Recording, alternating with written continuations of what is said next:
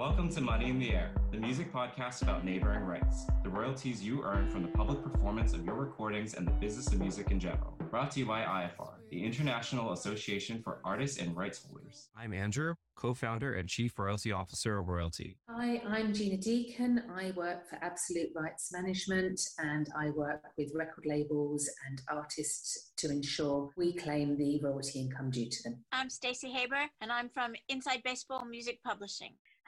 Hey, welcome back to Money in the Air. Happy New Year, everyone.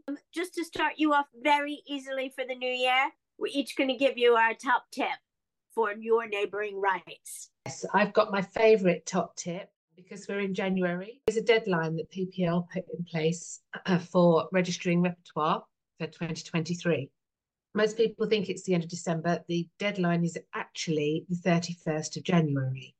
And what this means is that if you have either released a recording in 2023 or performed on a recording in 2023, you need to ensure that it is registered with PPL, because if it isn't, then you will stand to lose any income that may have been earned from the usage of that track.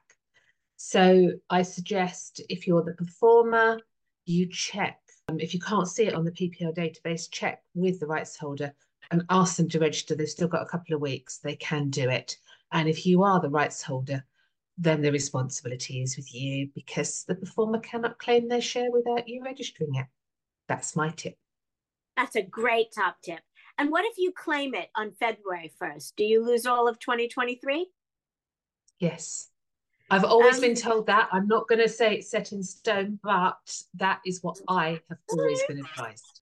My top tip would be somewhere in the same vein, but it's more about contact your local CMO and ask them about international income and have them verify what their workflows are for claiming recordings. Say at PPL, as Gina just mentioned, your recordings have to be registered in order to collect on the income at PPL. Otherwise, you lose out. So if you are American and your local CMO is, say, SoundExchange, contact SoundExchange, give them a call, just ask them, what is your workflow of registering my recordings or making sure that they're registered at international societies such as PPL, and make sure that your recordings are registered if they're able to provide that detail to you.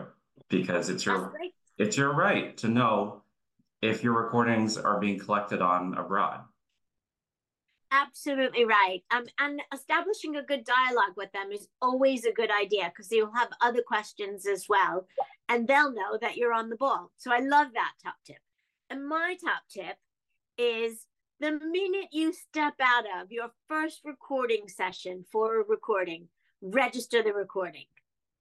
And then when you release it, when you know the release date, register the release.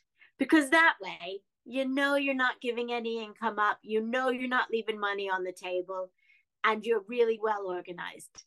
That's going to increase your income. Cool. Thank you, guys.